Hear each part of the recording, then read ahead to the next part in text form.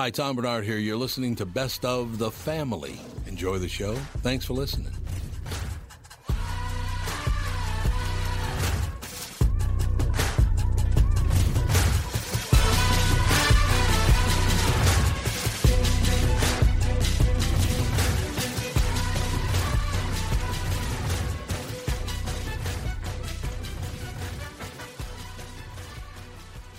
Michael Bryant, Bradshaw and Bryant. So what's the latest? Well, the latest is we're representing people who are injured through no fault of their own. People come to us. We talk to them about what their rights are. We talk to them about things that, adjusters would call them up and ask them about. And we represent people in order to get them justice for the injured. And have been for a long time. Very, very successful, no question. I do meet a lot of your clients. They come up to me on the street and whatever, and they talk about this, that, or the other thing. And they both say, why do you guys hang out with Doug Sprinthal? And I just had no answer for it. He just looks away, you big baby.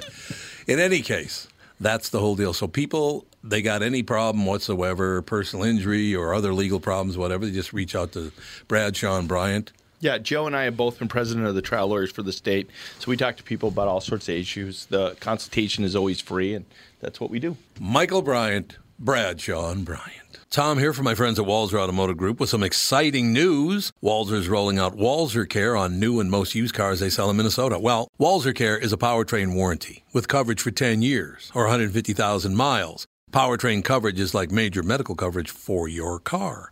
Engines, transmissions, all the really expensive stuff is covered. In addition, Walzer Care includes 24-hour roadside assistance. Lock your keys in your car, run out of gas, you have a flat tire. Guess what? Walzer has your back. The best thing about Walzer Care, it's free with purchase. That's right, I said free. So, if you're shopping for a new or used Subaru, Honda, Nissan, Mazda, Toyota, Buick, GMC, Chrysler, Jeep, Dodge, Ram, Hyundai, or Chevrolet, see my friends at Walzer and get Walzer Care for free.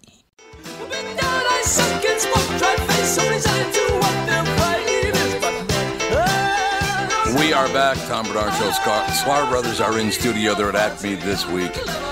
Sold out the 8 o'clock show tonight and tomorrow night. And tickets are going fast for the 2:10:30 shows. So, you know what I'm saying. Yeah, come on out. Get tickets. Yeah, I mean, really, the late show tomorrow night is like now really creeping up. So one of your shots to see it would be late show tonight, Friday. Late shot tonight. Okay, take that late shot. Show tonight. Take it. Best shot. Yeah. All right, that works for me. Good. There's no question. Good. So things are good. We were just asking a question in the last hour. Mm-hmm. We were talking about, and it just happened to come up, the classic funny movies, the Blazing Saddles and Animal House and Caddyshack and Airplane, and there were a couple more mentioned. Has there been a movie anywhere near that funny in the last 5 years? In the last 5 years, I would put Anchorman in that category. I always thought the Anchorman movies were just... Yeah, they're up there. I mean, we're huge fans of Wet Hot American Summer. That came out maybe 10 years ago. No, it was about 18. 2000. Wow, was that 18 years ago? God, in 5 years... Wet Hot American Summer was, in our opinion, just funny from top to bottom. What else has come out recently that was just...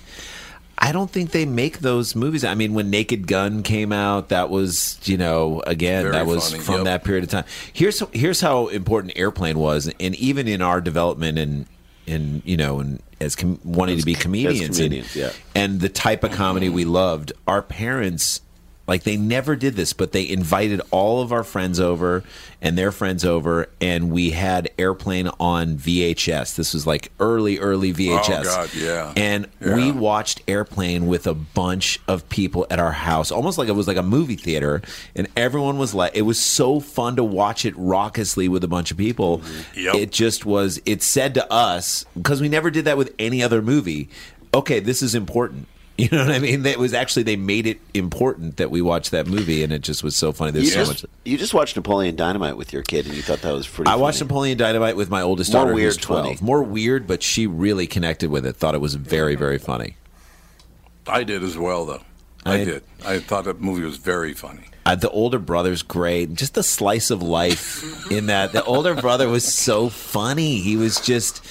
I mean, everything And about the it. uncle was... The uncles. I met John Grease, the guy who played the uncle, who also, great movie. One of a very underrated, hilarious movie where Val Kilmer was hysterical in was Real Genius. And John Grease, the guy who played Uncle Rico, played Laszlo Hollifeld, the guy who lived in his closet, who was the sweepstakes winner, like that lived in Val Kilmer's in Mitch's closet and the thing. I mean, he got there's a system to go down to where he was, and I mean that was. He was fantastic. He's been around forever and a really great guy. But he talked about how when I just met him at this thing, he talked about how much he loved doing Napoleon Dynamite and working with the Hess brothers. Well, I've always enjoyed that movie. I heard and this is weird, but I heard a commentator on the NHL network on Sirius Radio he talks about how when young people graduate from high school, his sons, daughters, nieces, nephews, cousins, or whatever, he gives them a DVD pack of these are the movies you have to watch so that to get through life, and it's Slapshot, it's Airplane, it's Blazing Saddles, and a couple other movies. I would put Fast Times at Ridgemont High up there as well. I just watched that in its entirety, and I thought, man, every scene is great. Every scene is just. If it's not really funny, and Sean was really Penn's funny, best role. Greatest role. We look at that as I'm sure Sean Penn probably wants to distance himself from that, but he really captured what it was like to be one of those stoner surfing dudes. He did it better than anyone else, and think about how every other movie after that tried to duplicate that character in the 80s. They just tried to reduplicate that character, and you can't do it. I would say Ferris Bueller's Day Off is up there. I think that in terms of comedy and in terms of a story and a show, that's definitely up there. Yeah. I mean, well, now we're at the point where we're trying to show our kids movies that we watched, which is always. You sure? You try and do that. You go into that with the highest of hopes. You're like, I'm going to reach into my past and then meet my child in the present. Then we're going to walk hand in hand into a rainbow future together. That never happens. No. They ruin the movie for damn movie for you, and it just is like, really? Yes. They ruin it, man, because they just. Jay tried to show his son. I tried to get my son because he was doing Taekwondo. He's 9 into Karate Kid. And I was like, let me get him this movie. And I made the mistake of getting it for him on the iPad, which is too much power for the kid. Because with a finger, they can toggle to any point in the movie and watch it over and over and over again. To the point where you hate it. Yeah, like he will love that All Valley Karate tournament scene at the end, which we all loved at some point. But now, I've seen it more than the people who edited the Karate Kid. That's right. And that's how much I've seen it. It's terrible. And the crazy thing is, PG movies back in the day, they were there was no PG-13. There was always something in a PG movie from the 80s where you're now going to have a conversation with your kids that you wanted to wait until they were going through puberty to have that conversation. You're like, oh, God, I got to touch you with this. PG-13, PG in the 80s was everything that wasn't Porky's. That's you it. know what I mean? That's it. That's true. So that is true. I mean, 13 kind of gives you that edge. Do you think that it's just they're so afraid they're going to offend someone that movie makers just won't do it? Yeah, I think that's a big part of it. You can't just. I don't think there is that freedom to just go out there and let it fly however you want to do it. It just isn't. You know what I watched the other day that was again I thought hysterical from top to bottom was Vacation, the original Vacation. There was just that period. I mean, I watched Fletch, which I love Fletch so much, but I watched it again with my daughter, and it was good, and Chevy Chase was incredible, but it didn't make me laugh as much as, you watch Caddyshack. We watched Caddyshack on a plane recently, and I was like, their performance in Bill Murray, it actually, I always wasn't in love with Bill Murray's performance in Caddyshack until I just recently watched it, and I was like, he is doing so much funny stuff that I just didn't catch the first time around. Meatballs. I loved him in Meatballs. That was a great movie. Oh, yeah. Summer Camp. Yeah. Unbelievable. That's very quickly. Sure. I just, we were in Punta Cana with a bunch of listeners, and I was flying back. I had to fly into Miami, which, oh my God, don't ever go through customs in Miami. It's a horrible experience. It's terrible. Oh, hours and hours or whatever. It was an hour and a half, but it felt like about 2 days. Right. But in any case, we're flying back, and the flight attendant did a great job. He did a really nice job going around everybody and taking care of everybody and making sure everybody was good and all the rest of it. But he said something, and it just struck me like, this is where we are now in this world, that you have to say something like that. Mm-hmm. He's bringing around the cookies for everyone after their dinner. Mm-hmm. And they have a choice of a snickerdoodle or a chocolate chip cookie. I know what's coming. And as he said to them, we have cookies here. We have your selection of cookies. You may have a snickerdoodle or a chocolate chip, but I don't want you to feel any pressure to choose one or the other because we have lots of them. So don't feel pressured to pick one over the other. Yeah. Mm-hmm. Look, now we're it comes to the day when I start, we're sensitive to the cookies feelings. Look, I think the snickerdoodle shaming has to stop in America. Can we stop shaming the snickerdoodles of America?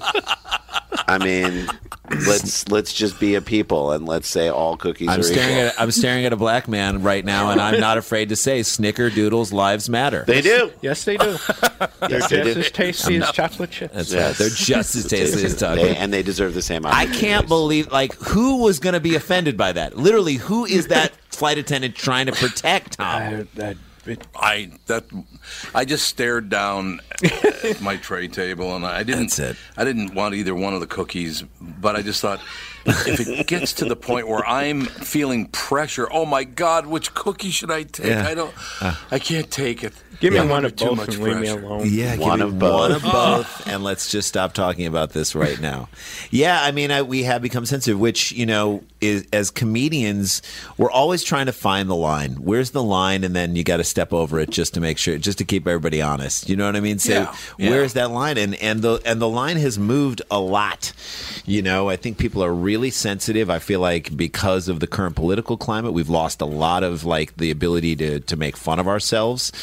People don't admit that they make mistakes anymore, and that's really hard. So I feel like it's our job to kind of either through making fun of ourselves or just literally coaxing out what are the things, the blind spots that people have. We have to put it out there in the public. The movie Vacation. Yeah. For a short second, put East St. Louis on the map. Oh, yeah, it did. I mean, that is an uncomfortable scene to watch in there. That's something that I was like, all right, that doesn't hold up as well as I would like it to. But it holds up very well. As you can tell, I'm not from East St. Louis. No, East St. Louis is still a rough area. Yes, it is. It's still a very rough area. Of the houses that are still standing up in East St. Louis. Yeah. Yes. It was two things about East St. Louis. Its major export for a while was strippers. No, for a while it was athletes. Yeah. Yes. Jackie Joyner, Kersey, Kellen Winslow Sr., Winslow Sr., Johnny Poe, on and on and on. And the other one was, at one time they sued the federal government. This was in the early 90s, I think. They sued the federal government for $2 million just to get trash picked up and the street lights turned back on. I mean, that was not, it was, as kids growing up, it was do not go over there. Just don't go over there. I'm sure you heard that as well. Right. Just don't go over there. Right. And there are parts you just have to be careful where you're going. But I definitely thought that. I watched that on scene and I was like, all right, okay. I don't know. And definitely there are things you couldn't make today. You just couldn't do that today. You really couldn't. No. You get heat. No, and I think we were talking about that, even though the movie was completely rewritten by Richard Pryor, that there is no way they'd make Blazing Saddles today. Absolutely not. You certainly couldn't use the N-word. I mean, you certainly couldn't use that in there. Even though everyone who used it was made to be a fool. Every single person who used that thing was... The people in the town were infinitely dumber than Cleavon Little. He was, by the way, he was the best. I mean, just take the scene where he meets them for the first time, and he pretends to take himself hostage, and they all believe it. He's crazy enough to do it. Hold it, he's crazy. He just might do it. He might just do it. And that moment is the moment where you're like, oh, they're the fool. Mm-hmm. He is the hero. And you kind of see and you do see what Richard Pryor was trying to do. And it's so funny because I know they wanted Richard Pryor to play that role. They really wanted him to play that role. And I have to say, I thought Cleavon Little, Richard Pryor would have been great because he's just great and was great in everything he did. But I thought Cleavon Little was it was a stroke of genius because he was cool. He was great looking. He was, you know what I mean? He was that unbelievable mix of handsome and could pull off the comedy. Just hearing him say 15 Schnitzengrubens is my limit. Yeah, that's my limit on Schnitzengrubens. That's my limit on Schnitzengrubens. Made me laugh every time. Every time. Well, those scenes with just Gene Wilder and Cleavon Little. That one scene where he says to him, "What do you want to do now?" And Gene Wilder says, "Well, we could play chess. Yeah. We could screw." Yeah. And Cleavon Little goes, "Let's play chess." Let's play chess. Exactly. Let's play chess. I mean, how great was, I literally look at a talent like Gene Wilder and just truly unbelievable in that movie. And he just, everywhere he was, every single movie he was in during that period of time, he just lit it up. And in a very specific way. He was so specific with the way he acted. It was brilliant. Hey, Tom. But there have to be young actors out there now. There have to be young actors out there now who would be that good, but they just won't let them. Yeah. No. Well, you were talking about Chappelle letting the world in on why he stopped the show. Well, he really let the world in on the last thing Special. he did for Netflix. Yep. And he talked about how he was comparing his life to Iceberg Slim. And I know you've read that. Did you read that book? Tom, I know you've read that book before. Yep. And what he was literally getting to was how it wasn't the fact that black people were getting upset with him about making whites laugh at us. It was his fear that he was being pimped. Well, literally by Comedy Central. I can tell you what it was, truthfully. Okay. You watch that last special with Dave Chappelle, and Chappelle is someone we know and truly love, okay, as a person and certainly as a comedian, all right? You watch that last special, and the moments where he could just sit with his thoughts, what he was so good about is like presenting like a very real statement and then undercutting it. But he needs that dramatic pause of just sitting there. Now, when he was at the tippy top of his, he was at the very tippy top of his game and he was doing his thing, he sort of, what was crazy is that he would say, like, take a pause for a second and is that you, Red? I don't think that's me. Is that you? We will be right back. We'll be right back. Right after we'll this. take a right back. And we'll finish up. Tom Bernard here, and with me is the CEO of North American Banking Company, Michael Bilski. Tell me, Michael, I was reading on your website that one of your bankers has worked with a customer for more than 30 years. It's a long time for any business relationship. Is that common? Not only 30 years, but 2 generations. Our great client, Northland Fastening Systems.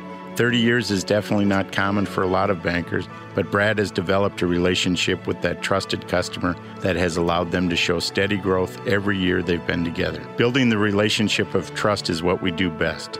It allows us to make quick deals that benefit them and all of our business customers. The cool thing is that it gives us a chance to be more than your banker, hopefully a partner, and maybe even a friend. I have never liked you, by the way. Why not bank with my banker, North American Banking Company, a better banking experience? Member FDIC, an equal housing lender. Thanks, friend. And you are? Real nice. Chuck Knobloch. Chuck Knobloch.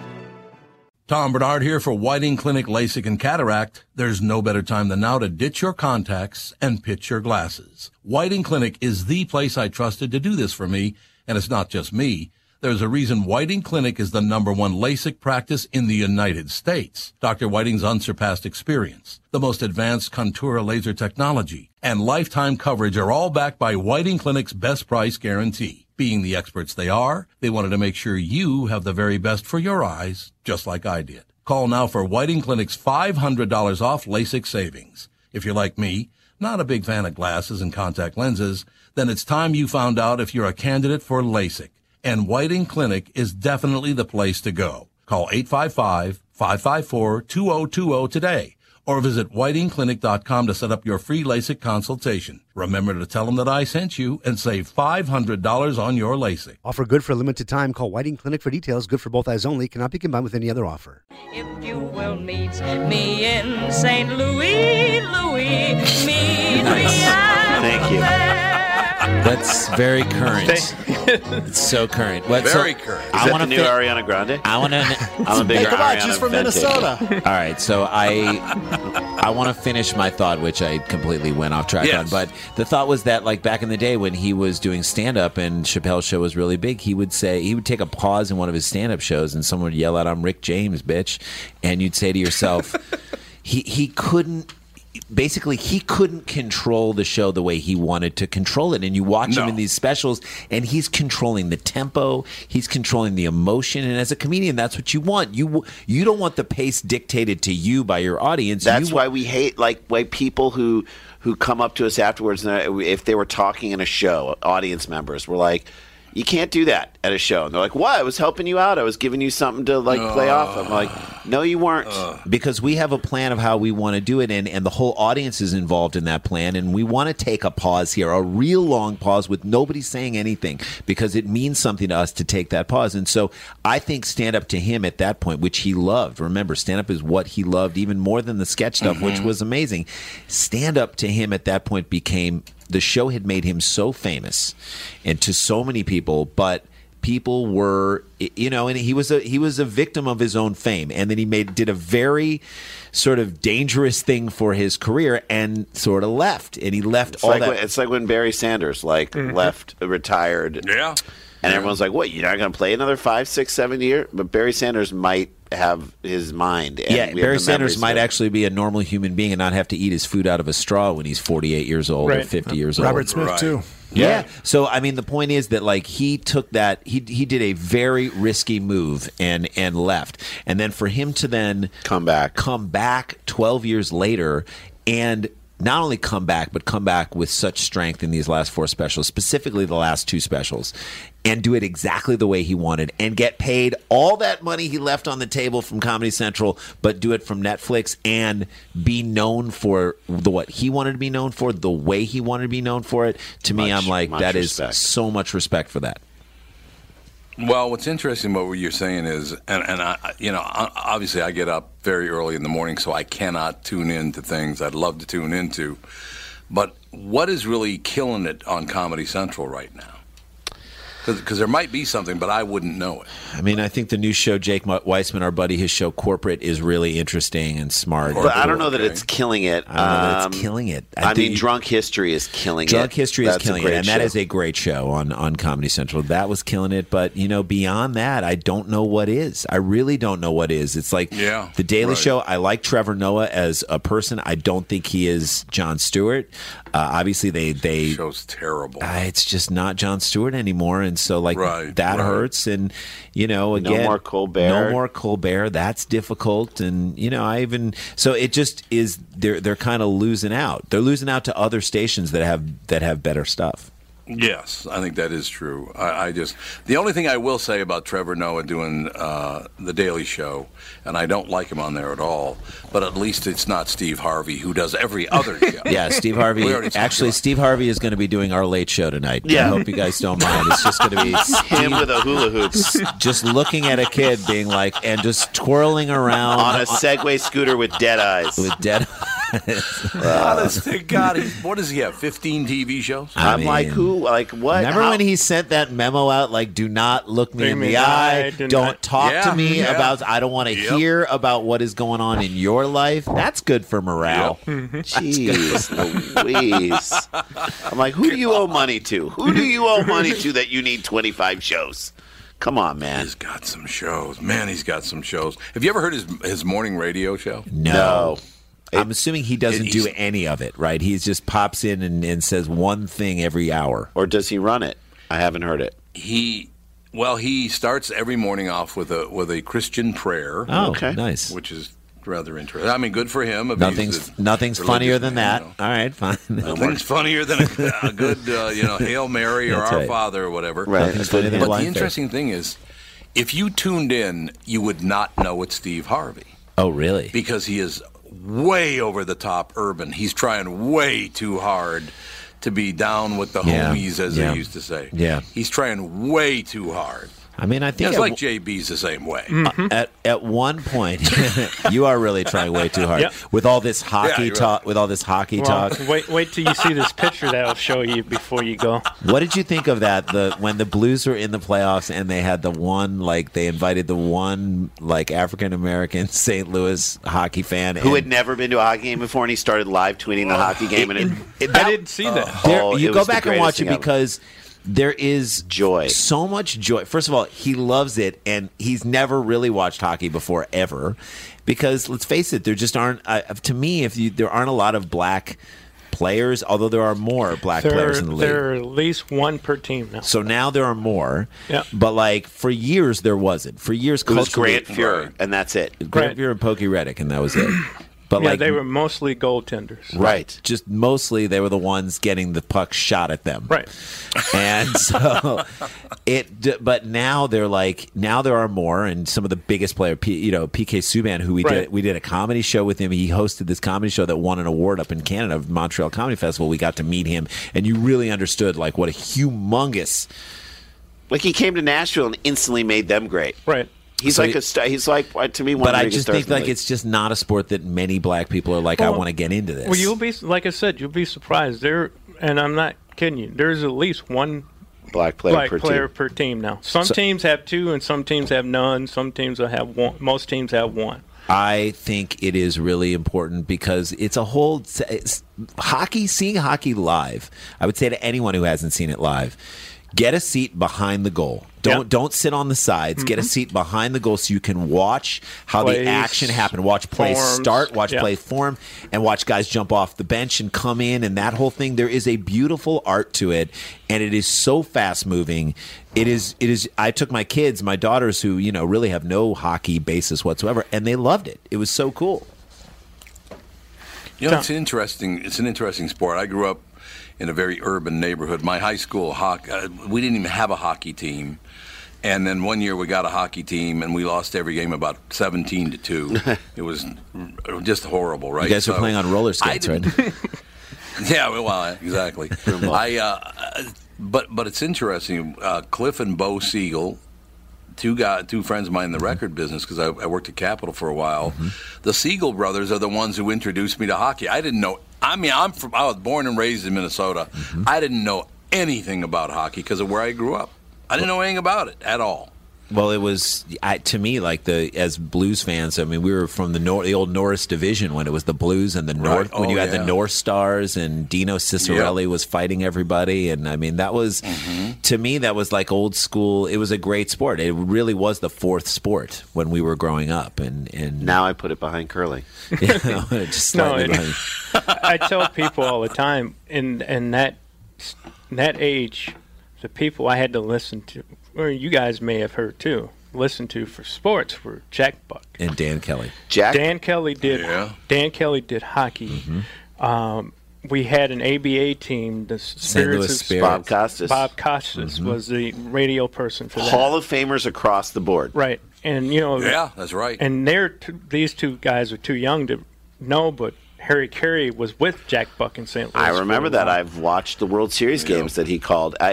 Harry Carey was great, but Jack Buck was a legend, beyond. Best ever. The best ever. Yep. And his call of Kirby Puckett's home run. So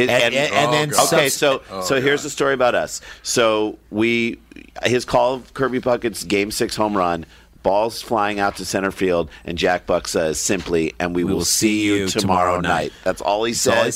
And then he let the screaming fans and the whole thing play for itself. So then when David Freese hit the home run, Game 6 in 2011 for the Cardinals. This is right after Jack Buck died. His son, Joe Buck, who I know gets some heat, but we actually love him and know him well. He says simply, "And we will see you tomorrow night," to honor his father. Now, we had just lost our father a year before. And so same thing. And that moment, we missed it because we were jumping around and screaming. Our friend texted us side by side both those calls, and he said he honored his dad in that moment. And I almost started crying, and I was like, how lucky were we that we had in the 80s, in those years where the Cardinals were good. Hey, Cardinals Twins, 87. I mean, I remember that series like it was yesterday. And we had Jack Buck through those years and Mike Shannon both.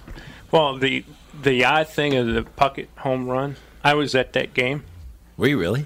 and didn't see it. Wow, how Wow, did you not come? see it? My son, who's now 28, almost 29, was a young infant, and we had to. He was a young as opposed to an old infant. Yeah, I Okay, guess. good. Yeah. An old infant. They're old infants, yeah. He was at one of those, I guess you call it daycare centers, but it was at nighttime. And if you didn't get back at a certain time, they started charging you like $5 a minute. Right. That you were late. Yeah. And you're like, nothing big is going to happen in this moment. What am I No, going to miss? we were like, it's going extra innings. We got to get. I looked at my wife at the time. I don't want to pay an extra $8. So But we got to get. Well, we didn't know that was going Isn't to that happen. the Jack Morrison game too? No. No, the next game's the Jack Morrison game. Jack Morrison. it's Right. Jack Yeah. Morris. Okay. Morris. Jack Yeah. Morris, Morris. not Morris. He's a Red Sox When fan. did Michael Bryant He just show walked He in. showed up in a suit and he's talking about calling Jack everyone by- Morrison. Yeah.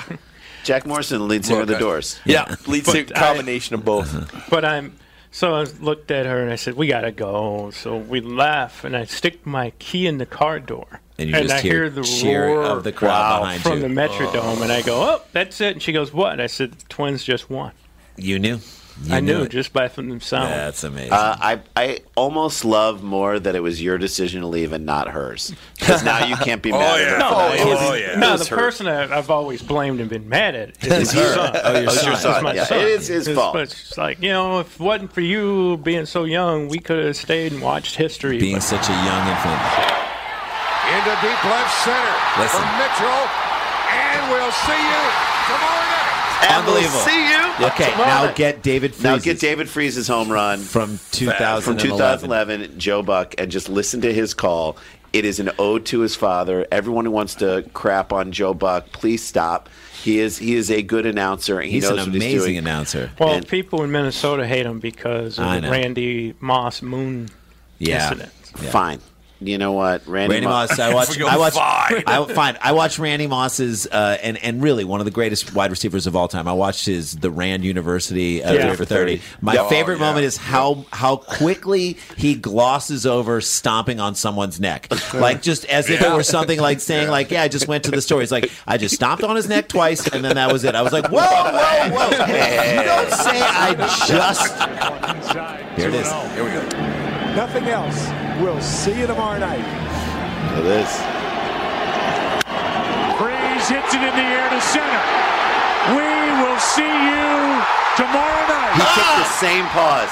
He took There the it is. same Same pause pause. between "We will see God, you" that was beautiful. tomorrow night, God, and that beautiful. was probably the best moment of our fandom in our adult Tom, sports. These two watching. guys right Yeah. now believe that Minnesota sports has more going than St. Louis. Oh, sports I do. All the way. Absolutely. The T-Wolves are so fun. And they're They're good, fun now, and they are yeah. the team of They the are. future. I actually think in a few years, once Golden State and Houston sort of their players sort of die down a little bit, you're going to see the T-Wolves and the Philadelphia 76ers battling it out. That's going to be the epic Ooh. battle. Are you like a sales guy for the Timberwolves? No. No, That's a call I get every year. I am just a fan of the league. I'm a fan of the league, and That's good. I think that is that's the next wave. I think the Lakers, the T-Wolves, and the 76ers are the teams of the future. Wiggins is going to leave. He's 'cause not gonna leave. He's upset with what's going on with the team. Why would he be upset with a team that's Because he doesn't trending like upward? Tebow. He doesn't like the coach. Well, He doesn't like Thibodeau being yelled could be at. gone, so Well- he could be gone before Wiggins. is That's a gone. possibility. I Yeah. really do believe it. I believe you've got enough pieces in place that you don't want to you don't mess, want to mess with it. that. And will that owner let 76ers actually be good? Yeah. Yeah, I think so. He doesn't seem to want to win. He he's wants not- players it's not- just not to win. It's not Tom Dolan. It's not James Dolan of the Knicks. You know what I mean? Who like has Yeah. that terrible blues band. James Dolan's blues band. James Dolan's is blues so band bad. is a reason for a player not to go to the No, Knicks. I listen to James Dolan's blues band. There's like a clip of them playing online. And I'm like, I now get why Oakley wanted to choke you. He was doing us all a favor. Like, why did the security stop him?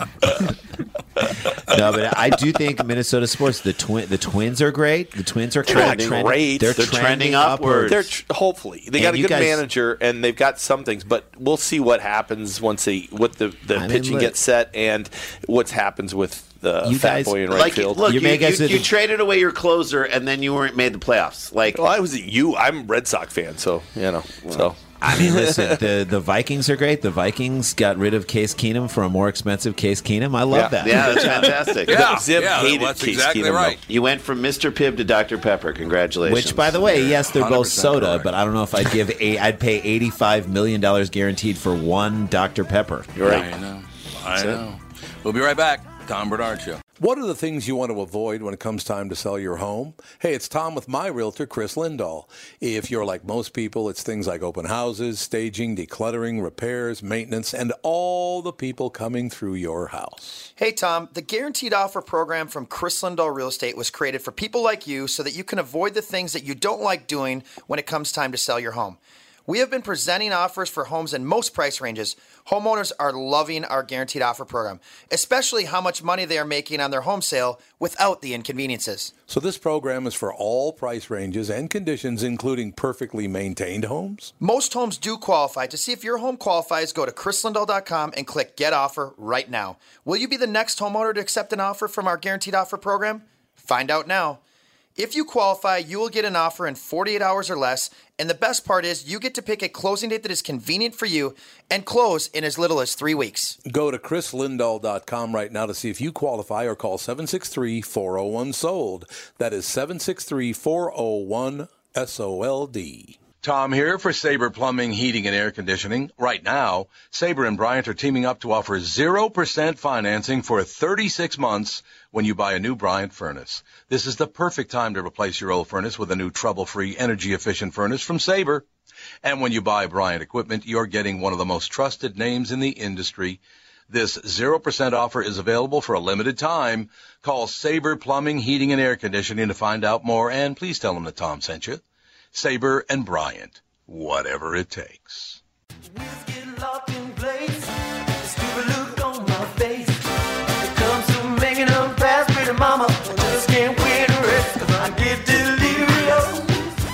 I've heard this guy sing before.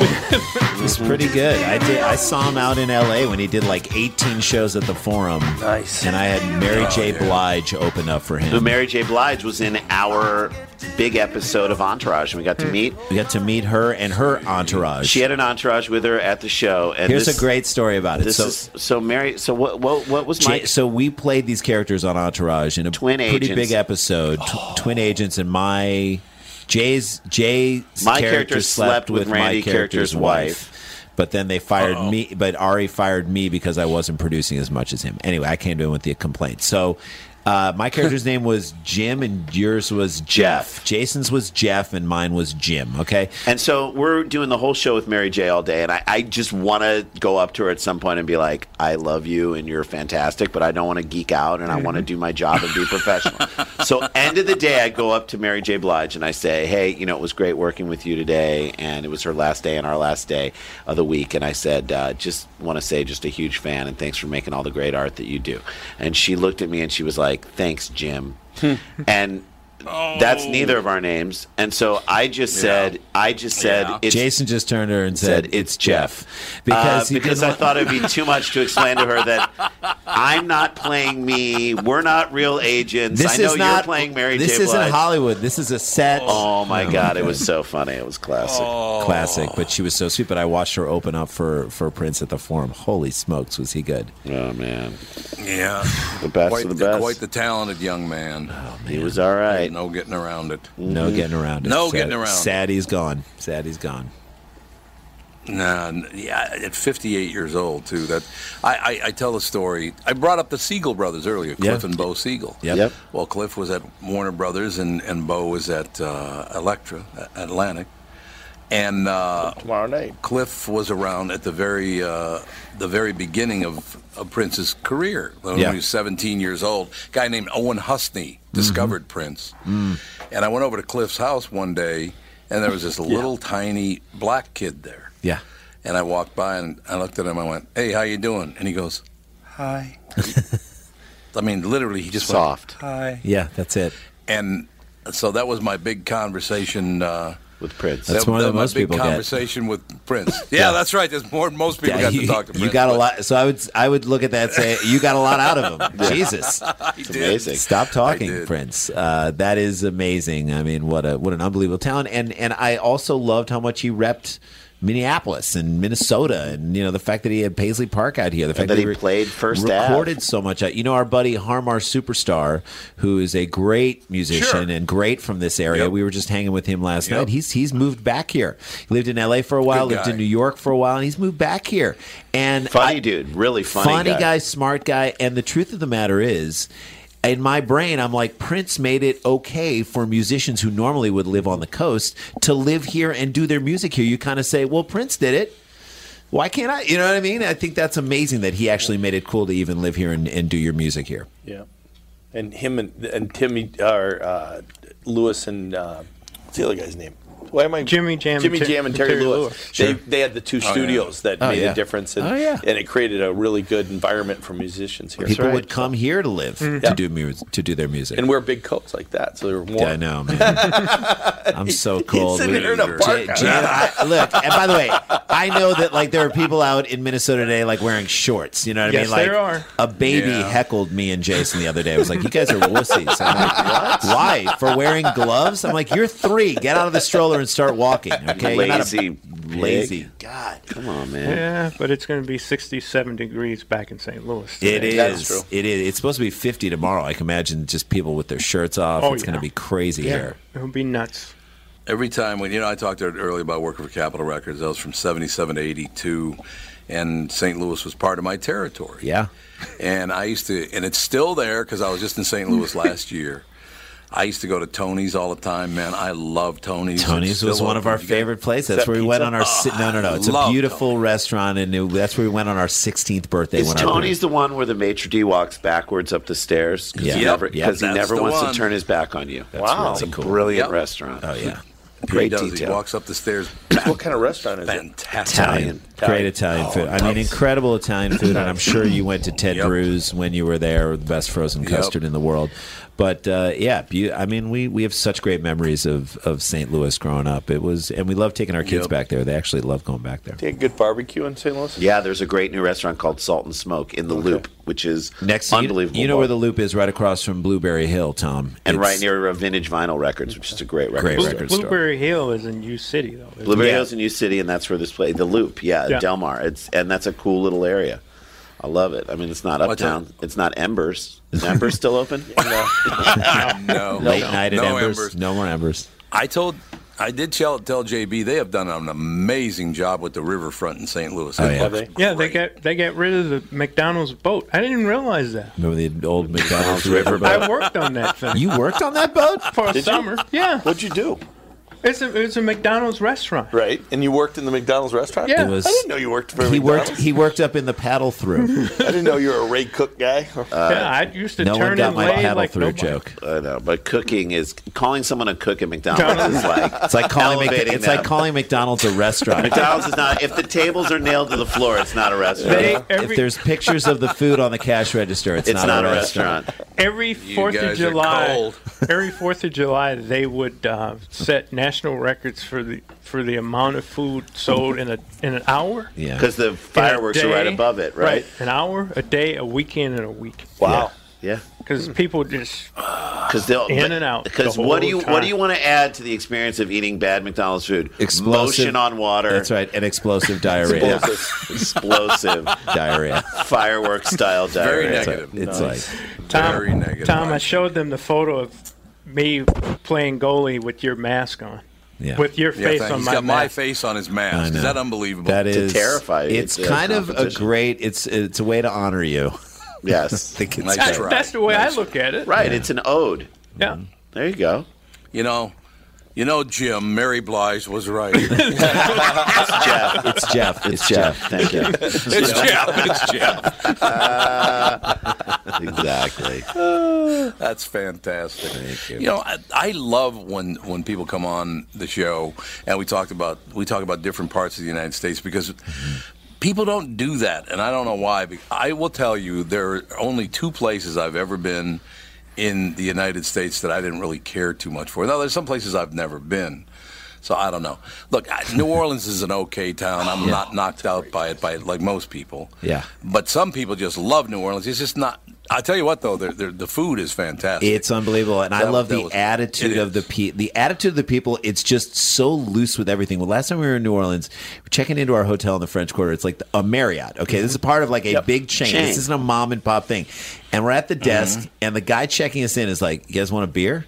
I was like, yeah. So he reaches down and pulls out a cooler and opens it up, and he's like, $3. I was there cans of beer. I was like, $3. I'm like, there's a bar 50 feet from here. Does the hotel know that you're selling this? This is like you got a side hustle. Our favorite game in New Orleans is to play drunk or injured, because usually there's why is that guy limping? Is he drunk or injured? He's either drunk or he's injured. Or both. Describes most people in the French Quarter at 2 a.m. My two favorite sightings in New Orleans were we're standing there on the sidewalk and suddenly Jesus came by dragging a cross. Yeah. That was cool. Exactly. And then seeing an 80-year-old stripper. It's just something you just never see. I know. She's trying her best. Trying her absolute best. Oh, man, that's bad. Ma'am, you dropped something on on the floor. It's both of your breasts. Oh, yeah. There you go. No, it's... Tom, they weren't. The Scar brothers were not happy that I referred to the hill, though. Yeah. As Dago. As Dago. You can't do that anymore. I mean, so Tom, you will love this project that we did. I don't know if we talked about it on your show earlier today, but we have a project coming out on Audible.com April 5th called Scars and Stripes, where we went to 10 cities over the course of 13 months. And whenever we go in to do stand-up in a town, we like to try and experience as much as we can of that town. It sounds like you did that when you were at Capitol. Yep. You try and experience as much of the town as you can, and then we try and write comedy about it. So we set ourselves the challenge. Plane lands on Thursday. Can we write 10 minutes of material about this place? By Saturday night. So you hear us kind of go through the experience, what we're experiencing in the moment, and then how do you turn that idea into a funny thought, into a joke, into a fully fleshed out bit on stage. And then we interview people after the shows and ask them if we got it right. So we did 10 chapters. Each chapter is about 30 to 40 minutes, 30 to 45 minutes, 10 cities. And then at the end, it's a full audiobook. And then at the end, we'll pull the six most universal minutes of stand-up out of each city, and we make a comedy album. It's called Scars and Stripes, the tour tapes. So that's coming out on April 5th on Audible.com. And it is... But it's all the stuff we're talking about right here. It's everything you're saying. So we went... What was amazing is the very first weekend we did was San Diego the weekend after the election. In 2016. So what happened was, what then followed is probably the most tumultuous year in American history that I can remember, and where most people retreated to their bubbles. If you're a liberal, you went to your liberal bubble. And if you were conservative, you were in a conservative bubble, and ne'er the twain shall meet. We, as comedians, we got to, when you get the call, you got to go and perform there. So here were the states we went to in the cities we went to. We went to Portland, we went to San Francisco, we went to San Diego. We went to Tulsa, Kansas City, St. Louis, Houston, Bloomington, Indiana, Madison, Wisconsin, and Denver, Colorado. Okay, so a bunch of red states, some red cities in red states, some blue cities in red states, some purple cities in purple states, and then some blue states. So we were all over the map, and we really got a chance to see kind of what everybody was dealing with. So it is an unbelievable timestamp on this crazy year as to how we're Americans dealing with it. And truthfully, our goal was, can we make everyone laugh? Can we make everyone laugh just by pointing out what's so ridiculous about each town and what are the blind spots in every city? And I feel like we did it, but it was definitely a huge mountain to climb at times. Cool. Oh, God, there's no doubt about it. We were talking about yesterday the fact that Stephen Hawking died. Stephen Hawking did on Division Bell. Did the song "Keep Talking." He did narration on it. Yep. And just listening to that after all these years, that was 24 years ago. Mm-hmm. And he said, all we have to do is keep talking. And that was 24 years ago, and that's the last thing we do now. We don't talk to one another anymore. It's crazy. We're either on social media, or we just won't talk. There's no forward progress any longer because we don't talk to one another. I hate that, and I'll say this. When we were in Bloomington, Indiana, we were walking around the college campus where you'd expect people to be talking to each other. Everyone was on their phone. No one was looking at each other. Hundreds and thousands of kids silent on the campus, just shuffling their feet. If you go to like where my kids play on the playground of their school at 9 years old before they have phones, it's the loudest thing you've ever heard. It's like a concert. It's kind of beautiful in that way. And that's why I actually love doing live comedy, to hear a room full of people laugh at something collectively. And they're not looking on their phones. They're focused up at one thing. And it becomes a group experience. That is, to me, I think it's great that we can still do that, because I never want to lose that. It's just so fun. Yeah, I think it's a wonderful idea. And look, I've been a fan of you guys for a long time. You know that. I love having you great on to us. Thank you. Because it's very intelligent comedy. You know, it's just you're not prop comics. No, we're not going to see the watermelon break in. No, there's no Gallagher. I don't have action. to wear a suit tomorrow night. No, you don't have to wear a baggie in the front row. Although he said, wouldn't it be funny if like Gallagher the comedian bequeathed his act to the Gallagher brothers from Oasis? That would be how great would it be at their concerts they were just smashing watermelons? Are those the lead guys for Oasis? Yes. Because the one brother used to get high and go upstairs and scream. And the other one sang the songs. He'd scream at the band. I saw that documentary. Unbelievable. Unbelievable indeed. I love the fact that you went all over the country and experienced different things. One of the most amazing things, I think the most amazing thing, and you probably had to be there, but I had some business to do in Biloxi, Mississippi one time, several years ago. We've been there. So I fly down to Biloxi, and I am at the Beau Rivage, which is this very, very nice resort casino. Yep. And as I'm walking up to the desk, there's this stunningly beautiful Asian woman behind the desk. Mm-hmm. I mean, she's just stunning, very clearly Asian.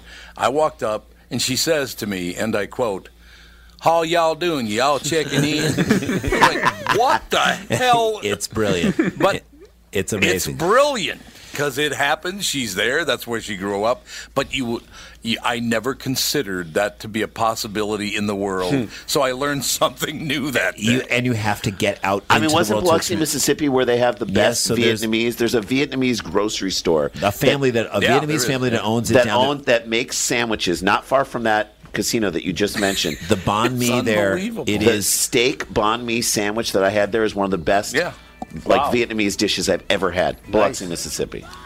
Unreal. You guys are as good as it gets. Thank you, brother. Tonight at Acme, tomorrow night at Acme, the tickets are selling very, very quickly. April 5th, you said. April 5th is when Sklar's and Stripes comes out on Audible.com. You can pre-order it now if you go to the Audible.com page. Always a great time. Thanks so much for coming in. Thanks, Tom. Appreciate it. We'll be back. Tom here from my friends at Walzer Automotive Group with some exciting news. Walzer's rolling out Walzer Care on new and most used cars they sell in Minnesota. Well, Walzer Care is a powertrain warranty with coverage for 10 years or 150,000 miles. Powertrain coverage is like major medical coverage for your car. Engines, transmissions, all the really expensive stuff is covered. In addition, Walzer Care includes 24-hour roadside assistance, lock your keys in your car, run out of gas, you have a flat tire. Guess what? Walzer has your back. The best thing about Walzer Care, it's free with purchase. That's right, I said free. So, if you're shopping for a new or used Subaru, Honda, Nissan, Mazda, Toyota, Buick, GMC, Chrysler, Jeep, Dodge, Ram, Hyundai, or Chevrolet, see my friends at Walzer and get Walzer Care for free. Michael Bryant, Bradshaw and Bryant. So what's the latest? The latest is we're representing people who are injured through no fault of their own. People come to us. We talk to them about what their rights are.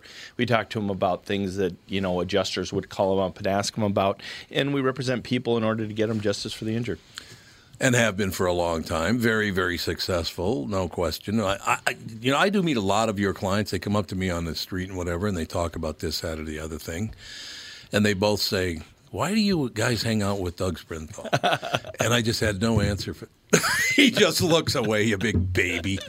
In any case, that's the whole deal. So people, they got any problem whatsoever, personal injury or other legal problems, whatever, they just reach out to Bradshaw and Bryant. Yeah, Joe and I have both been president of the trial lawyers for the state, so we talk to people about all sorts of issues. The consultation is always free, and that's what we do. Michael Bryant, Bradshaw and Bryant. Where is my mind? Where is my mind? Where is my mind? And now, the worst song ever recorded. What the hell is this? That's what I'm asking myself right now. Is that L.A. Nick singing that? No, might as well be. This is the single that he released. It's not mine. This is the single he released. I got to run this by you guys because there's a thing called the Studio Think Tank that Wise Brothers Media puts out.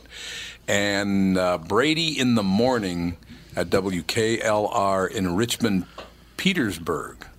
I don't know where, so that's Virginia, Richmond, Virginia? Or Russia. Not sure. Well, it wouldn't be a K. no It wouldn't be a K station in Virginia, would it? WKLR. Oh, okay. I'm sorry, I misheard you. But I think that's Richmond, Virginia, but I'm not sure. Petersburg. I've never heard of Petersburg. I've heard of Parkersburg. Remember that one? Oh, Petersburg, Virginia sounds familiar to me. Okay, well, there you go. So it probably is Richmond, Virginia. But anyway, Brady in the Morning came up with this idea. I was just reminded of this yesterday when visiting an old coworker. I just wrapped up my show at the last station I worked at. GM pulls me in and says, "We are doing our best to keep you here because we believe in you. We want you on this team. You work hard, and this decision isn't a reflection on you, but we have to cut your salary for budget reasons." That wasn't the bad part.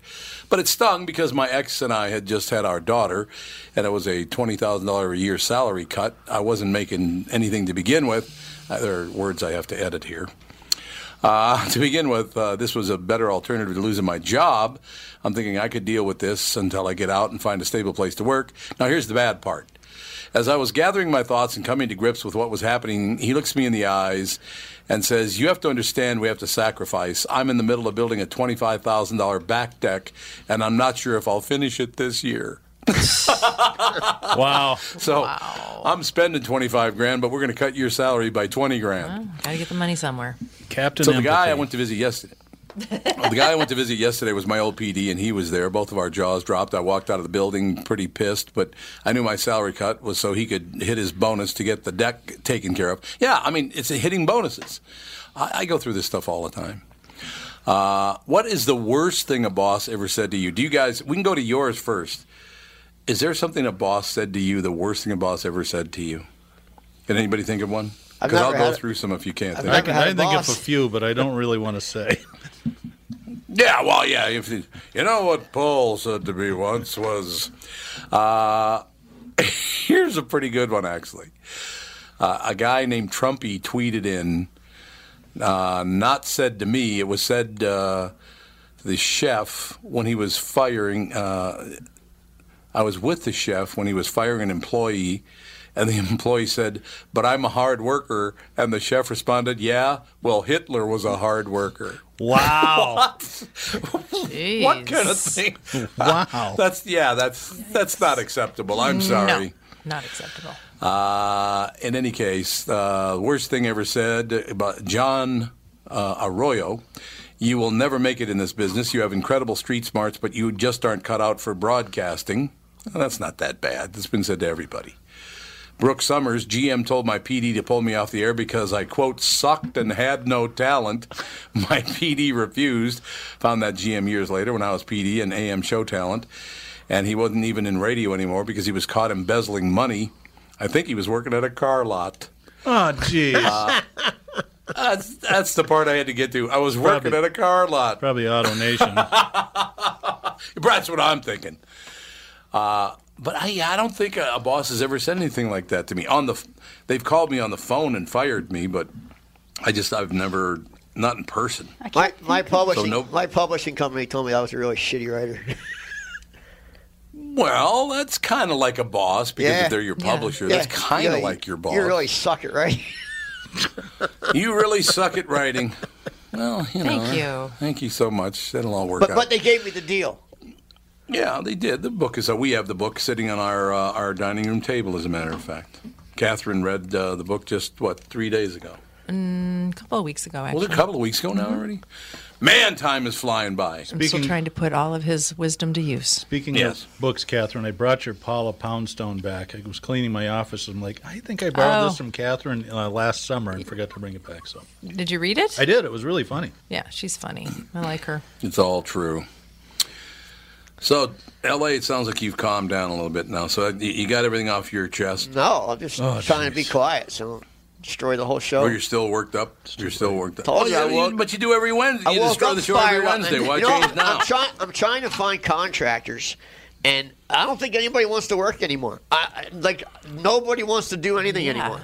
They just don't want to I work. can find you a contractor. No, I'm trying to find somebody that pours concrete. Like, oh, we're booked for 2 years. Like every contract. Why don't you? I've been watching you do this. Why don't you just contact a general contractor? I'm a general contractor. Okay, but you don't have any connections. Oh, you are? Yeah, I pulled my own permits. I see. But I just, usually the GCs will be affiliated with the local suppliers. Yeah, that costs some a way. lot more money, Doug. Yeah, I know. Like, I sent you a, $40,000 more money to do it that way. Really? Oh yeah. If you have a GC, Did you try Able Concrete? I have not had a chance yet because I had to come do the show. Okay, I got that recommendation from somebody in my office. So Everybody's So there you have it. getting somebody like to pour her. concrete's like finding hen's teeth. Really? Apparently, yeah. So how much concrete do you have to pour? a lot. I have to pour the Like, whole. what's a lot? Well, not a lot. In their world, not a lot. To me, a lot. It's 37 feet by 26 feet or something. It's the whole So arena. that shouldn't be that big a deal. Oh, did you tell Alex about that yet? Alex knows about it. No. What? Oh, you do know about it, Alex? About what? Well, Nick's going to do something that involves your childhood and Andy's childhood, actually, and I'm gonna ruin it. I'm gonna destroy it all. Well, No, you're going to make it much better, actually. Yeah. No, that's wonderful. So yeah, we'll announce that whenever you want to. It's a cool thing, actually. Next week, maybe we'll talk It about is for. Yeah, it's good for me. I mean, it's. Oh, it's good for you, yeah. It is, no, I mean, no. Actually, it's not that big a deal for me. It's a good thing for Catherine. But anyway, no, it's just the fact. Hey, that, happy the wife, kids happy can- life. It's what they tell me. No, All right. trust me. What? My wife is sitting next to me. What do you want me to say? No, that's BS. Forget it. I couldn't care Doesn't less. work that way around here. not really. I have to read this story because it's really, Alex, we did start watching Silicon Valley. Okay. Oh, my Aviato T-shirt showed up last week. You got you one? got your Aviato I T-shirt? HBO store you? sells them for $8. I know. I was gonna get Dan one, but he has so many freaking T-shirts. So They don't You take up a lot guys of are going to room. be very sad. You're going to be sad about this news today, then. Oh no. You know that T.J. Miller was fired from Silicon Valley. The Yeah. TV show. This week. Yeah, I know he is. Okay. TJ No, he's Miller's not coming coming in. in. This week? He's coming into, or is it next week? He's coming into House of Comedy or something. Oh, is he? Yeah. Look, I think he's coming funnier into than town. hell on there, but he might not be coming into town. I think you might be. I think you're wrong about that. Oh, wait, yeah, here we go. April 19th through the 22nd. So he's going to be at House Comedy? I think so. I hope he's coming out. He might be coming into Acme. I don't know. But anyway, I'm wrong, but I'm right. No, So acknowledge the fact that. Let me read the story. Well, we don't know if he's coming in here. Let me read the story, okay? Because I'm a big T.J. Miller fan. I think T.J. Miller's hilarious. I thought he was the only good thing in Deadpool, and I like Ryan Reynolds usually, but I thought Deadpool is one of the worst movies I've ever seen. But I thought T.J. Miller was really good in it. Who was he in Deadpool again? I barely He was the remember that bartender. movie. Okay, yeah. He was a bartender.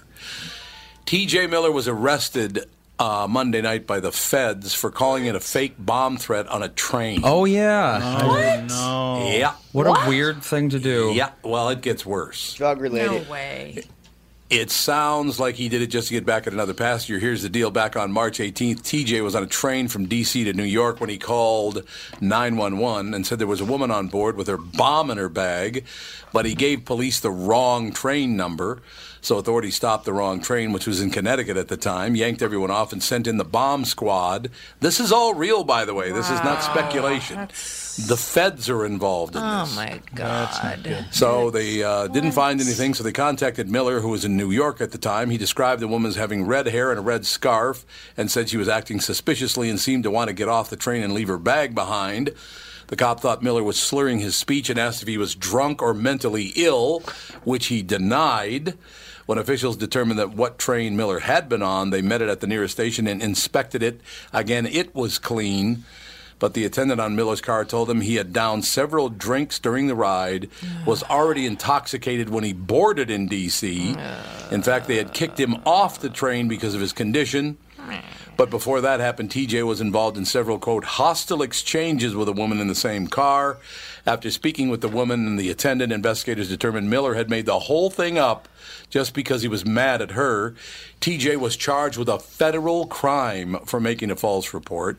It carries a maximum sentence of 5 years in prison. He was released yesterday morning on a $100,000 bond. TJ was on HBO Silicon Valley until he parted ways with the show last year, supposedly due to issues with drugs and alcohol. You'd also know him as Ryan Reynolds' bartender. Yeah, Buddy Weasel. Yeah, so we Deadpool. don't know if he's going to be it or not. He was also the star of the cinematic masterpiece that was the Emoji Movie, one of the worst movies ever made. And he was the voice of a glob of mucus in commercials for Mucinex, but he lost that gig not long after he was hit with a sexual assault allegation. So he has been charged with a federal crime. Think calling in fake bombs will get you on the no-fly list? Yeah, I do think it'll get you on the no-fly list. So I don't know that he's going to make it in for that show. I don't know. Like I said, I think T.J. Miller's terrific. I thought he was wonderful on Silicon Valley. I've seen his stand-up act before. I've talked to him a couple times. Very nice guy when I talked to him, but apparently he might have a drug or alcohol problem or something. I don't know what the hell's going on with him. But most comics do. Well, that's true. But once the feds are involved, you got real problems. Yeah, that's not good. That's all I know. You don't be calling in bomb threats. That's... TJ, what are you doing? Are you still watching Silicon Valley, Alex? I don't know when the new season is. It out? Is it happening? That I don't know. Your mom and I are just catching up. We went all because it's like been on for 5 years, hasn't it? Season 5 is. Let's see. Looks like it started like maybe last week or two. Yeah, last couple of weeks. I think you're right. Season 5, episode 1 started in March 25th. Has anybody seen The Zoo yet? Did I recommend it a couple weeks ago? No, I have not seen it yet, but I do want to watch that. It is awesome. You have to watch. You have to catch one episode. I'm going to see Blockers tonight. Oh, that's terrible. We'll see. That's just what's trash. Blockers? It's Blockers, and they have a picture of a male chicken. It's a comedy. Oh, that looks horrible. Leslie Mann's in it, and John Cena's in it. It's a horrible movie. I don't know. My friend was like, let's go to a movie on Wednesday night. I was like, okay, what do you want to see? I just can't see It's whatever about it's parents stopping their kids from having sex when they're on the prom date. Yeah, it's that's right, prom dating. Yeah, Yep. Three girls made a sex pact to lose their virginity on prom night, and it's one mom and two dads stopping them. It's that typical 90s blockbuster garbage. It's the exact kind of movie that The Simpsons has made fun of 1,000 times. So they're rooster blockers, get it? Yeah. Oh my God, you're going to see that?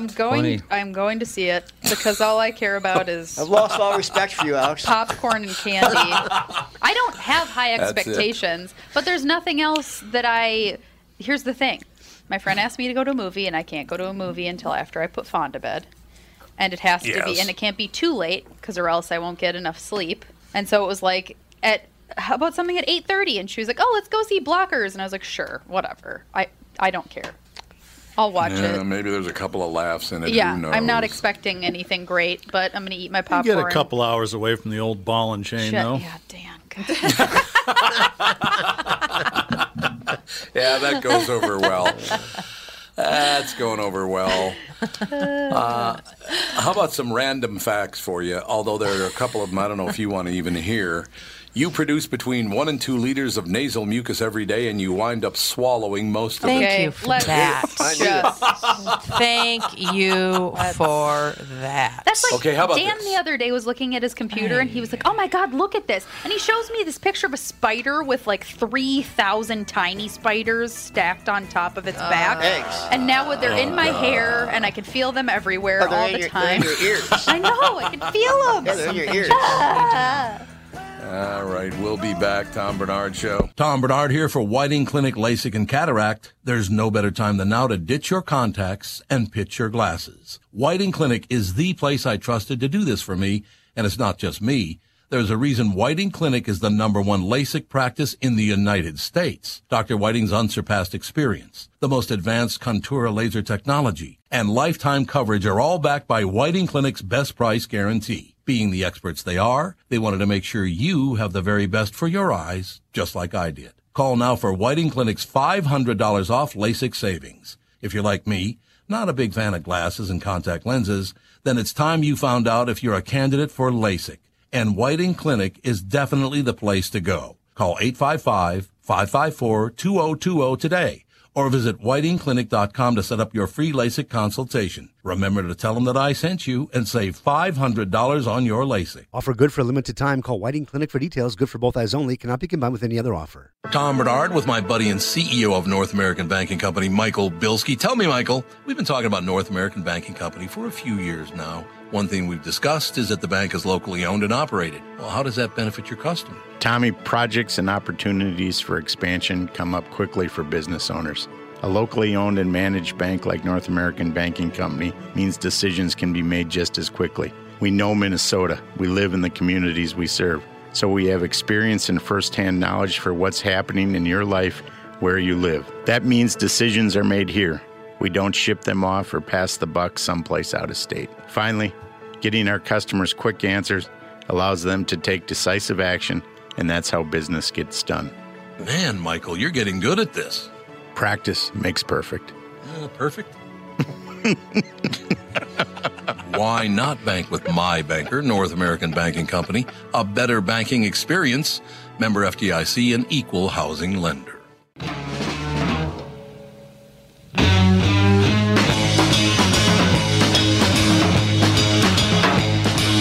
Manic depression is searching my soul. That's great. L.A. Nick comes in and Molina's manic depressed.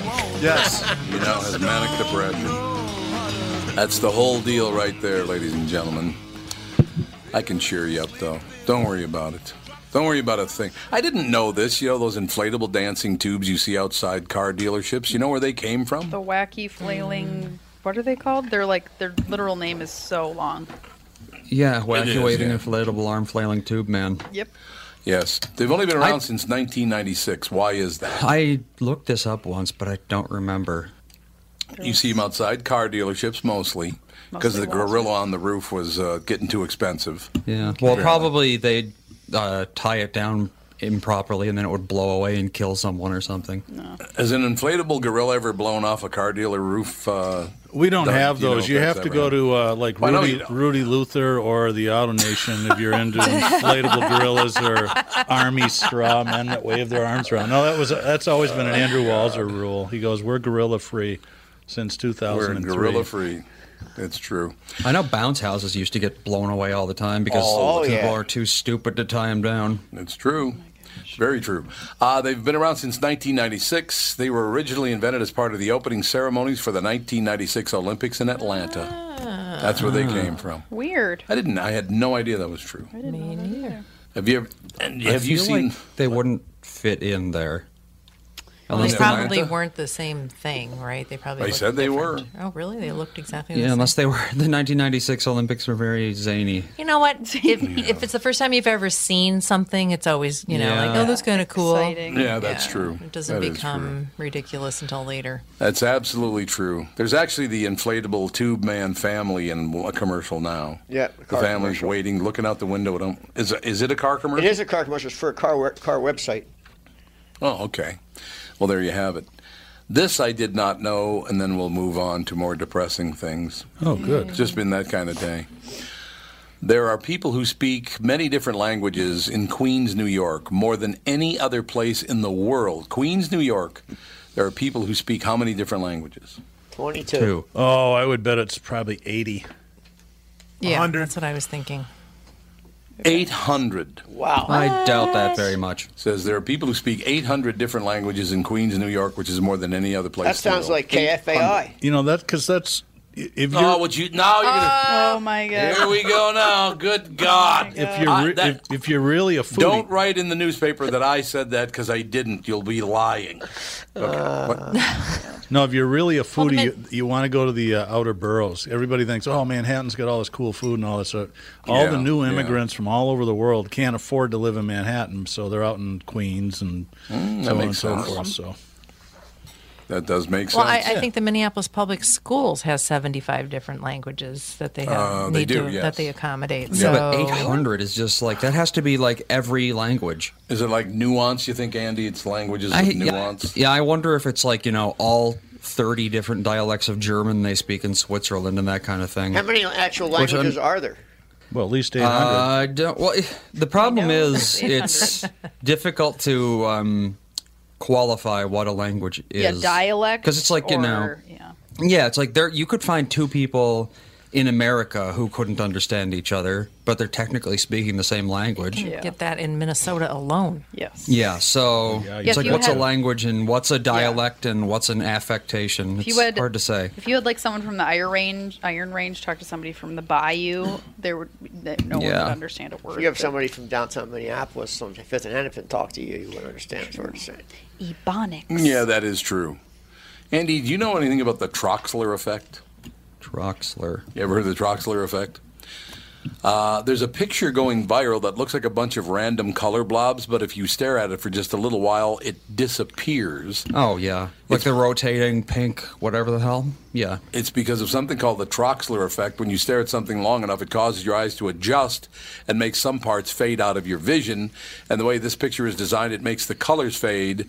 And since some of it is white, it just turns white like the page. It will disappear if you stare at it. Yeah, this is the one I'm familiar with. Is that it? Oh yeah, is that like remember those magic plus for long enough, just like I don't know, Dad might be. So will all the pink will disappear? Yep. They're starting to. Yeah, really? That's weird. Because this one's different. This one is just blobs. What were those weird? We can't see it. This is not radio. Paintings. Magic eyes? Yeah, magic eyes. That's what I'm saying. It's the same thing, isn't it? Cross your very eyes. different. Oh. I was going to tell people they can go to the Huffington Post and then read those lies, but look at the picture. Well, the Troxler effect, I think, has to do with the fact that most of your vision is actually in black and white, except for the very center. Yeah. But your brain fills in the color of your peripheral vision based on what it remembers. So if you pass a square of red on the wall, it'll still look red in your peripheral vision, even though technically you're not seeing the red. It's just your brain saying, I remember this is red. But eventually it'll forget. Right. I just stared at this for about a minute and it did not disappear. Why Well, is that that? tiny little picture, that's not... Oh, it's too big. I have to blow it up bigger? Yeah, if you click it there you go. All right. Well, although generally when it should Well, be... Tom's staring at a picture on his computer. It's fascinating radio. No, I just want to know if it works. I'm going to do it later. I just looked it up. It says many believe the number of world languages is about 6,500. But there are actually 7,106 living languages in the world. Good God, I had no idea there were that many different languages. I had no clue that was true. But like I said, Well, a that's language what the can Linguistic Society is saying, so... A language What do they can know? be many things. They should know. That's all I know. But they're like, that might not exactly be right. Well, yeah, Well, but because it's still, like I mean- there's a tiny little village with 3 people and they speak their own language, and Yeah. how are they to know that?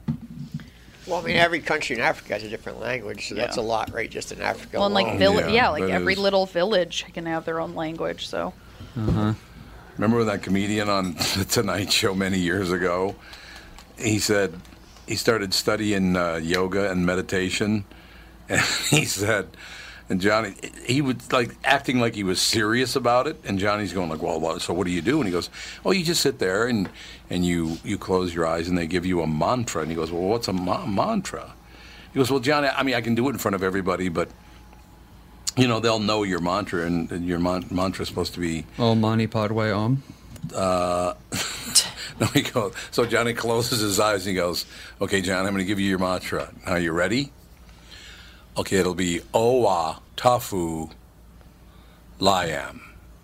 So Johnny's on it, he's going, Owa Tafu Layam. Oh, God. And the guy says, no, say it fast. Yeah, I think I get it. And he ends up going, oh, what a fool I am. It was fantastic. Johnny was not happy that he got suckered into saying that on national television, but what the hell? He was always a good You remember sport, it all though. these years. He was a good He sport. was a good sport He about was a that good stuff. sport. But do yourself a favor and do not read the bombastic Bushkin's book We had him on this show. Bushkin was his Is that like attorney. the real story of Johnny Carson? Yeah, I guess he was a flaming prick. Just a really, really not a very pleasant guy. And there were many people, like he and Bob Hope couldn't stand one another, and it just, I don't want to know. Do you want to know those things? No. You can't help it anymore. No, Think of a celebrity that hasn't done something scummy in the news in the past 10 years. No, There's not a Begley whole lot of Jr. them. True. Yeah, that's right. Ed Begley Jr. is one of them. Although Mordahl did burst his bubble. Because Ed Begley Jr. came on, and Ed Begley is big into the ecology and all the rest of it, and Ed Begley Jr. is one of the nicest guys you'd ever want to talk to. He's a great guy. He makes Al Gore look like the CEO of Standard Oil. He does. You're absolutely right. So he said that morning he made his toast. He gets on his bicycle and pedals his bicycle. Oh, that's that guy? Yeah, it's Ed Begley Jr. Right? I see. So the pedaling the bicycle powers the toaster, so it toasts his bread, so it doesn't burn any electricity. And he was all proud of it and happy. Yes, I made my own toast. I didn't use any electricity. And Mordahl goes, "How much CO2 did you expel through your mouth?" See, I would just tell that guy he's an idiot. Oh, it's so sad, though. He was all proud of it until Mordahl peed all over his theory. Well, this one of Dave's focus life on skills. CO2. So Yes, it CO2, is. it's very short-sighted because there's a whole lot of other stuff out there that's a lot worse than CO2. Well, we need it right now because we need this global warming thing to start kicking in around here, man. I'll tell you that right now. That's And this what I is hear. getting I ridiculous.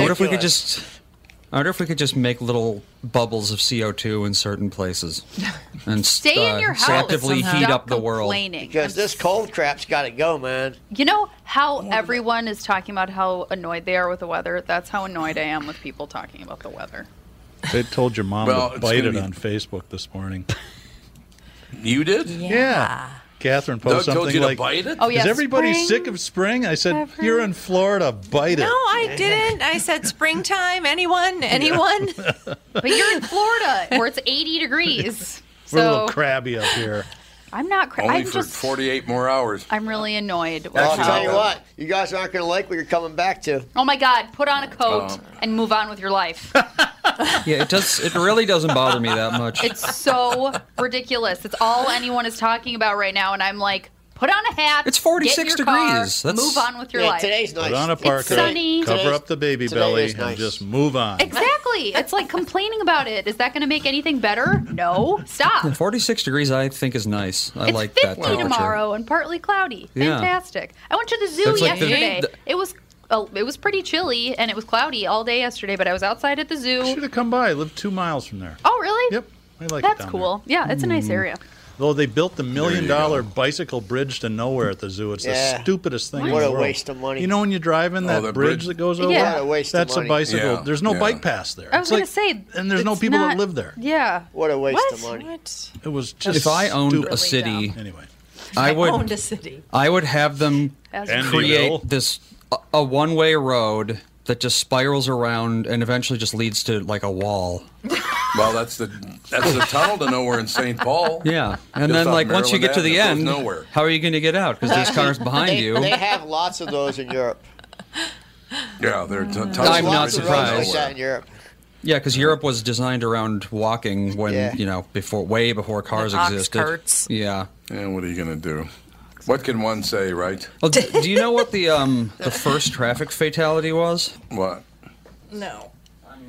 I know the first guy that got that speeding ticket. I just learned that the other night on, I think it was Jeopardy. I'm not sure. Darkness The first Dave guy? lives 6 blocks from the zoo, Alex. Oh, really? Yep, I gave him Oh, yeah, all that makes sense. my kids' Nerf collection because they'd outgrown it. So Yeah. he and his boys. Oh, you got all the Back to Nerf the- collection? Back to Oh, the we had a zoo. whole just laundry baskets full of weaponry. Yeah. Nerf stuff. Well, that's a good They thing. showed up and there's like these 8-year-old kids there, and their eyes are like, "Thank you, thank you." Bridget Driscoll was the first person to ever be killed by a car Aw. in 1896. Was she jaywalking? I don't know. Just because she's a woman, you think she's I doing just something asked. wrong. There was She was no on her such thing phone. as jaywalking back then. She was texting. No, there was not. obviously. They didn't have Witnesses said that the jaywalking, there was no car, cars. the car was driving at a reckless pace, See? which was 4 miles per hour. 4 miles an hour is a My reckless God. pace. Reckless pace. Can you even? I wouldn't even think that you'd be able to die. Okay, here's a question. With a car going 4 how many miles people, per hour. How many people had been killed by horse and wagon, hit by horse and wagon before that? I'm sure way more than Especially, that. Well, who doesn't especially know when they were that? frightened. That's common knowledge. I mean, I'm sure a The lot more first- people were killed by horse and wagon. The first guy to ever get a speeding ticket was a taxi driver, I believe, in New York City. Can't remember his name. Naturally. But he was doing 8 miles an hour, and he got a speeding ticket. Yeah, cars were different. Like the coroner said that I hope such a thing will never happen again. Oh! Well, Oh, yeah. no. since 1896, yeah, a couple people have been hit by cars since then. So A couple, sorry. yeah. Couple. Yeah, a couple. You're absolutely right. L.A. Nick, you're going to be ecstatic Yep. in our so's next Doug. segment here. And so's Doug, actually. Doug, you'll be ecstatic with this, too. You know who Jake Brown is? I don't. No, you don't? Sounds like a very generic name. His bad book with is called names, so- Beyond the... What? I'm You're bad with names. So Yeah. I probably know who he is. Beyond the Beats, Rock and Roll's Greatest Drummers Speak. He's written a book about drummers. What do you think of that, Wow, man? that's a hard book to We'll have write. to do all the drummer jokes. I think he's going to say something about Neil Peart, and you're going to get all mad at him. The way you know that the Oh, drum... no, that's... Never mind, I'll tell it later. No, you can tell it now. How do you No, know you when the can't. drum riser's level? Because the drool comes out of both sides of the drummer's mouth. That's Oh, really... my God. We'll be right back. Jake Brown, our special guest next, Tom Bernard Show. Tom here for Sabre Plumbing, Heating, and Air Conditioning. Right now, Sabre and Bryant are teaming up to offer 0% financing for 36 months when you buy a new Bryant furnace. This is the perfect time to replace your old furnace with a new trouble-free, energy-efficient furnace from Sabre. And when you buy Bryant equipment, you're getting one of the most trusted names in the industry. This 0% offer is available for a limited time. Call Sabre Plumbing, Heating, and Air Conditioning to find out more, and please tell them that Tom sent you. Sabre and Bryant, whatever it takes. Start the new year looking great and feel even better by losing 20 to 40 pounds with help from my friends at Ultimate, powered by Nutrimost. It's Tom, and I'm thrilled to let you know that for a very limited time, you'll receive 20 to 30% off all programs with Ultimate's New Year's resolution sale. Do what I did and let Dan and Neil Sheehy and the staff at Ultimate help you change your relationship with food forever. With the help of Ultimate, I lost 41 pounds and another 42 pounds in each of my 2 40-day programs. Debbie P. from Anoka lost 31 pounds in 43 days. Cheryl S. of Webster lost 36 pounds in 43 days.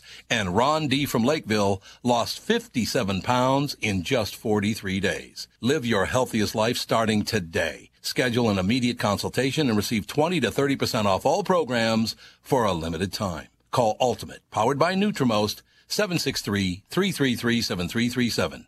763-333-7337. This is actually what it sounds like inside every drummer's head. My head, sure. I was a drummer when I was a teenager, so I understand, man.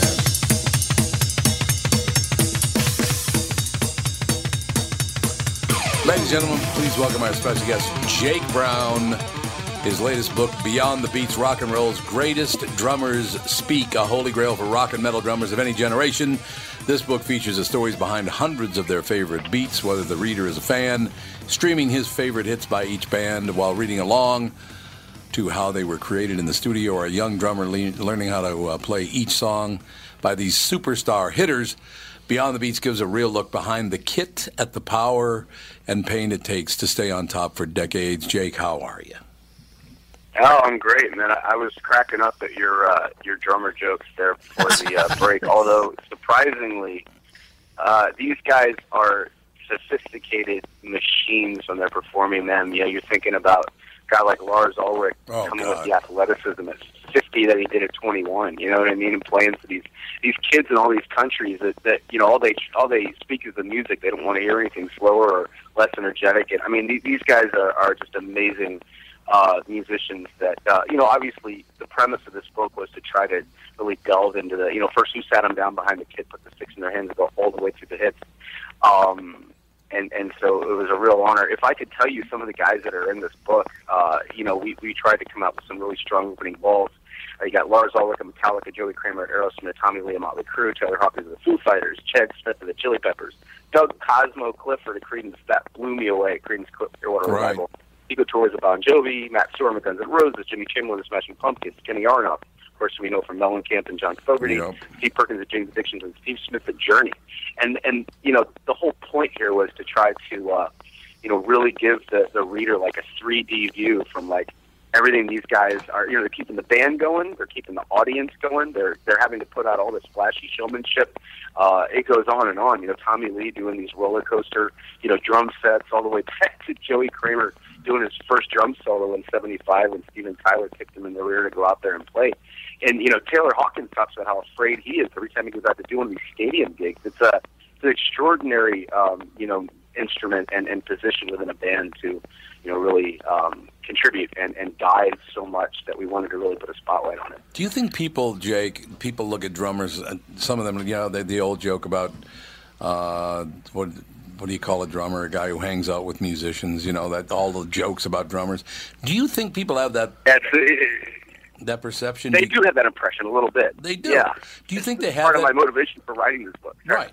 Do you think they have that because every time you see a band, back in the old days on the Ed Sullivan Show, or you see a band now on, Saturday Night Live or whatever, the drummer's always in the back, always behind the guitars, the singer, whatever.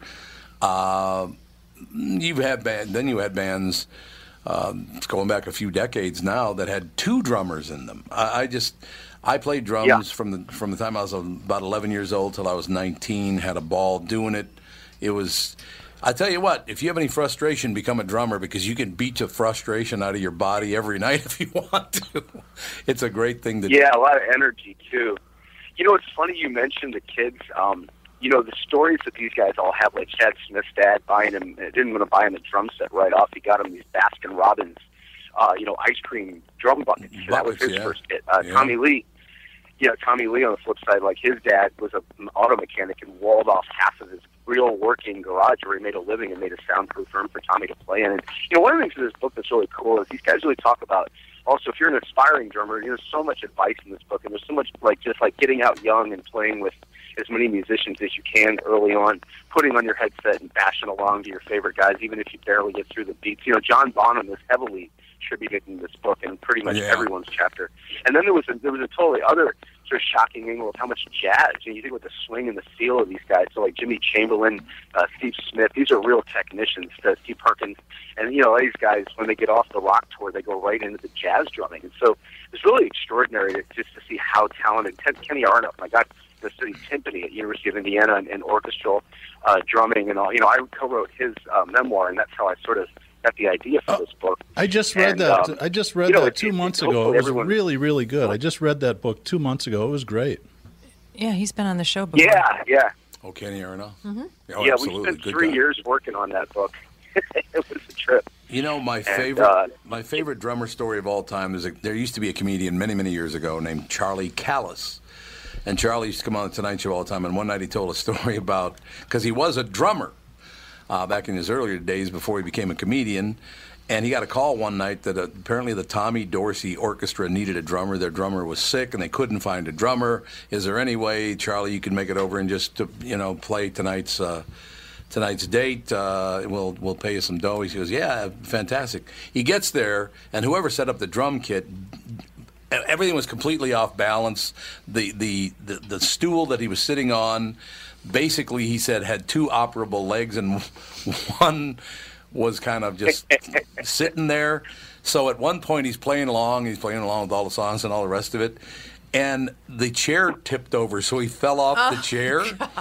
And he said Tommy Dorsey turned around, looked at him, and said, "Goddamn bebop drummer." Yeah, you know what's funny? In this book, like you mentioned, those kind of old school legends. Buddy Rich, Gene Krupa. Oh yeah. These guys were kind of like, they were kind of like the Beatles, Ed Sullivan moments. A lot of these guys, along with Ringo, of course. But you know, what's amazing too is the showmanship that, you know, think about for 40 years. You know, Joey Kramer talks about certain fundamentals like less is more in some of his performances, and where to stick a fill instead of not stick a fill. And so you get these studio stories that it's amazing how much these guys, you know, sometimes you're talking about 4 and 5 different things going on within one song, you know, in terms of layers or shifts in tempo. And you know, you get like Stephen Perkins talks about having a, quote, conversation with his instrument. I thought that was a beautiful way to put it, because there's so, you know, it's almost like if you took a blank canvas, take the drum performance out of Walk This Way. What do you have? Still have a good song, but would it be as great?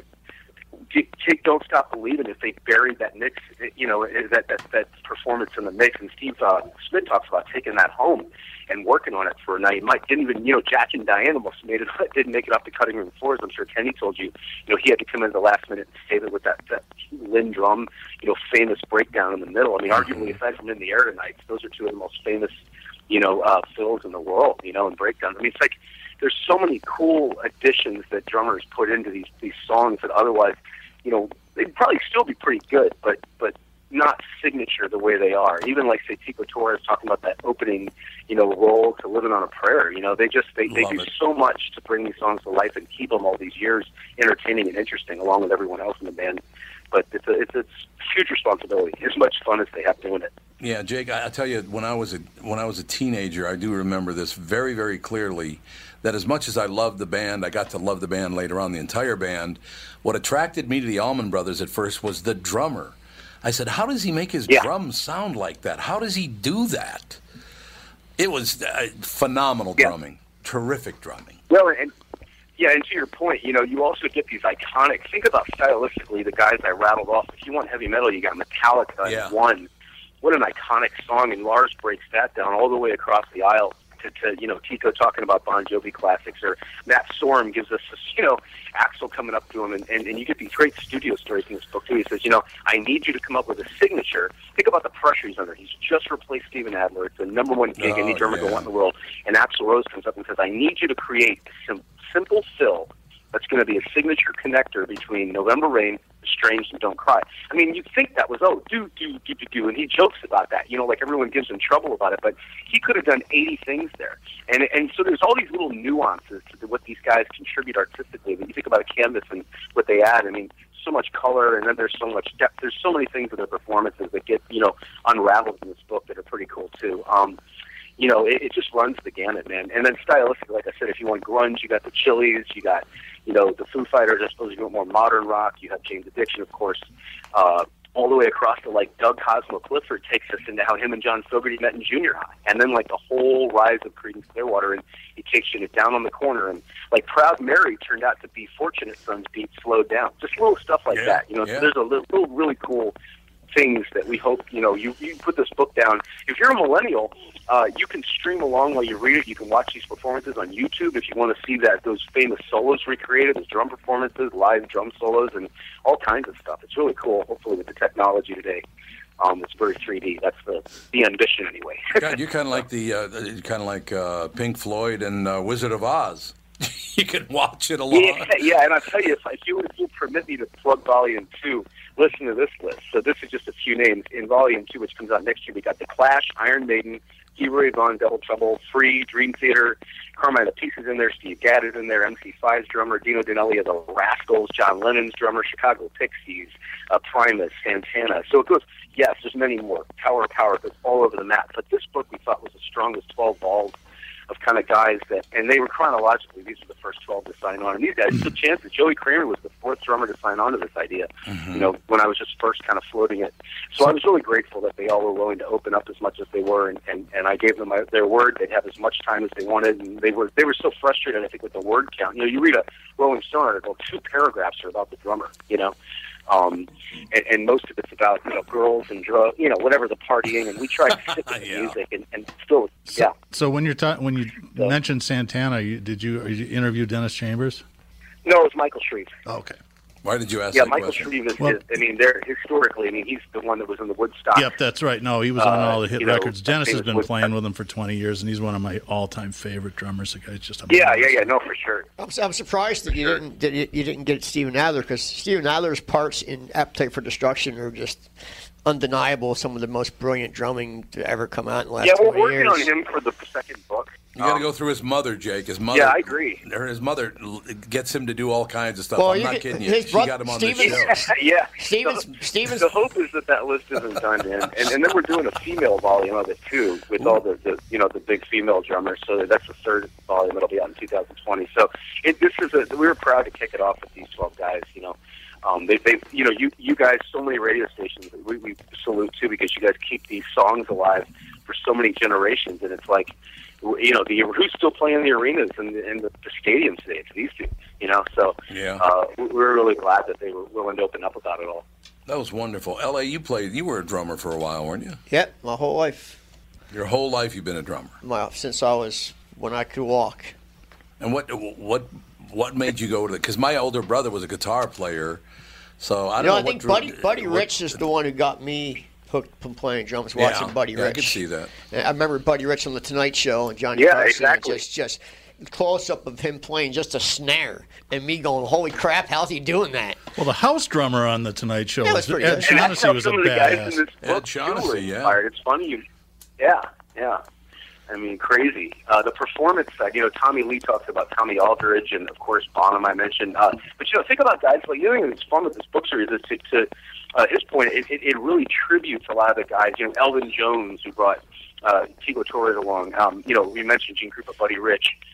There's so many drummers like, Keith Moon, right? We knew who Keith Moon is. But who knows what a 10-year-old does that? So it's like, hopefully when you're reading these chapters that, you might also dive back into those catalogs, because there's so many people that have passed on that, they're still reverberating. Their beats are still, kind of reverberating today as vibrantly as they were then. I've said this. These new guys, they do. I've said this before in a conversation with Rocco. I can read music. So to be a drummer, most drummers don't read, but I can read music, so I can play anything that's put in front of me pretty much, except for Dave Lombardo. You put Dave Lombardo from Slayer's stuff in front of me, and it's just almost impossible to play. So to me, he's one of the most. Dave's in the second book. He's one of the most complicated, accomplished drummers of all time, and he's so underrated. The guy's just amazing. Him importantly, definitely him important. So, you mentioned this, and this is interesting. So, we all know what a click track is, right? What a drummer plays along to in the studio. Mm-hmm. So, Jimmy Chamberlain and Chad Smith, with the exception of a couple songs, never recorded with click tracks. I mean, that's how technically perfectly proficient they are. You know what I mean? You guys can appreciate that. Yeah, I get it. Just, the technicians these guys are. They're like machines. They're like a machine. They are. Like Dave Lombardo, you watch him play live. The dude's like a machine. Timing. Yes, never. His tempo's flawless. I just saw Judas Priest live last week, and their drummer was tempo was flawless the whole show. The book is called we're working on him too. Beyond the Beats, Rock and Roll's Greatest Drummers Speak. Jake Brown. Jake, thank you so much for your time. Great conversation. Thank you so much, man. Oh, it's our great pleasure. Thank you. We'll talk to you tomorrow with the family.